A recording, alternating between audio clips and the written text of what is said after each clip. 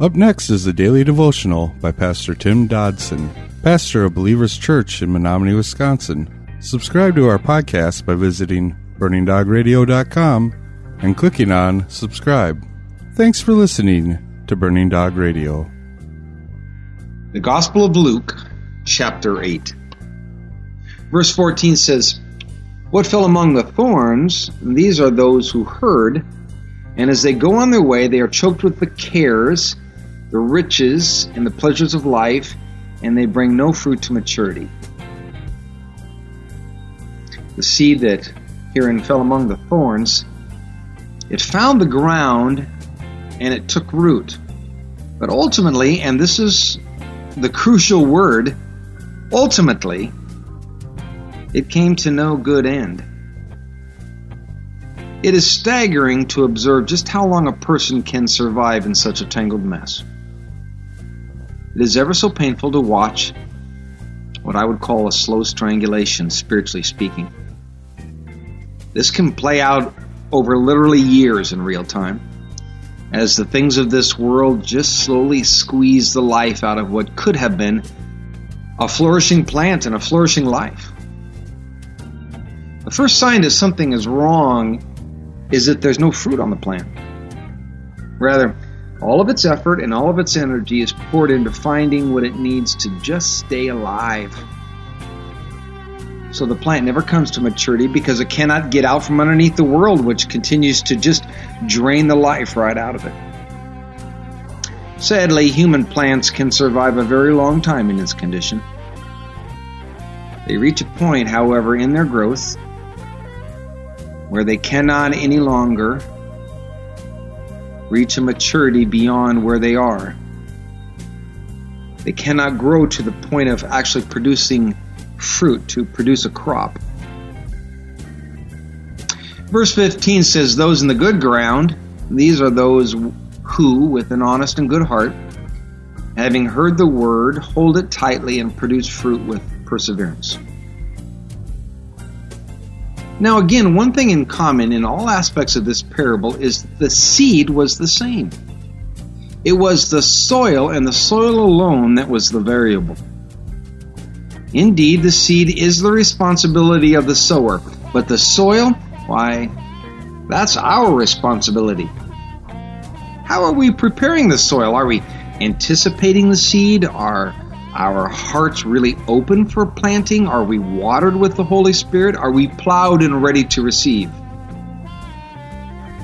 Hosea 10:12 says, "Sow to yourself in righteousness, reap according to kindness, break up your fallow ground, for it is time to seek Yahweh until He comes and rains righteousness on you."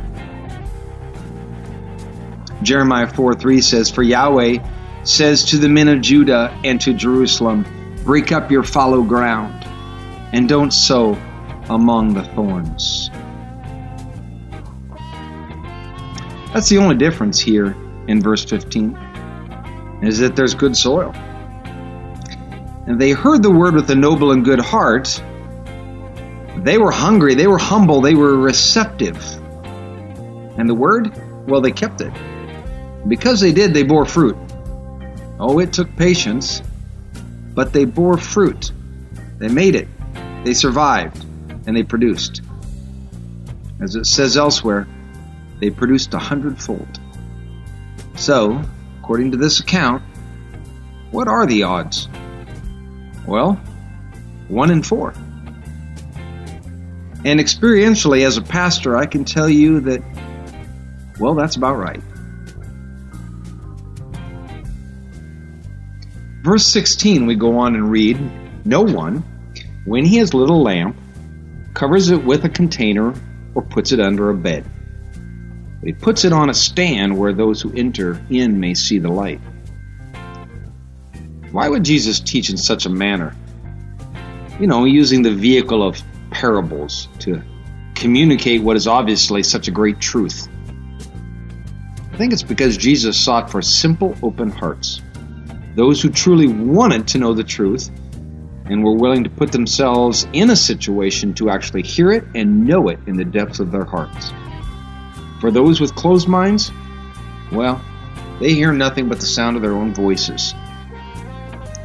Jesus had not changed subjects herein, beginning in 16. He continues to elaborate concerning what is really his previous parable, and that is a person's good soil. Well, that will not be a secret to anyone. Those individuals who are truly born again, they will grow in grace, while mere professors will lose even that which they seem to possess. Now, we can debate the point forever, but the fact remains. If you are truly saved, you will continue. 1 John 2:24 says, "Therefore, as for you, let that remain in you which you have heard from the beginning. If that which you have heard from the beginning remains in you, you also will remain in the Son and in the Father." And Matthew 24:13 says, "But he who endures to the end will be saved." Verse 17 we read, "For nothing is hidden that will not be revealed, nor anything secret that will not come to light. Be careful, therefore, how you hear. For whoever has, to him will be given, and whoever doesn't have, from him will be taken away even that which he thinks he has." Take note of the text again, gang. Nothing is hidden that will not be revealed. Our Lord is speaking of the element of time herein. I guess, time is the ultimate proof of what and who we really are.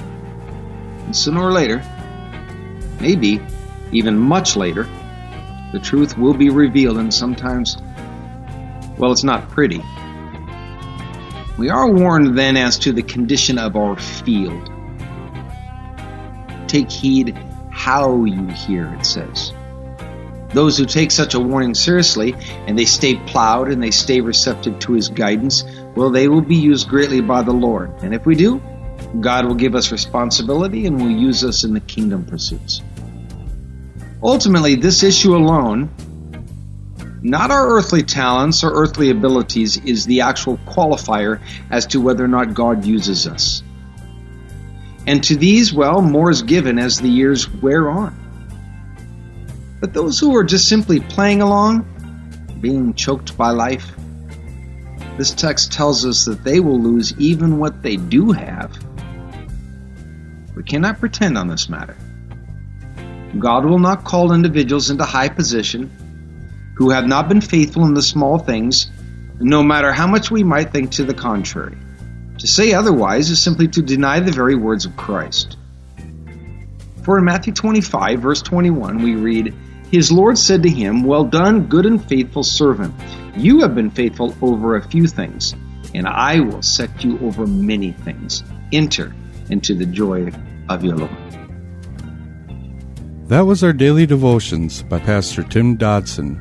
For more information about Tim Dodson and Believers Church, visit jfbelievers.com.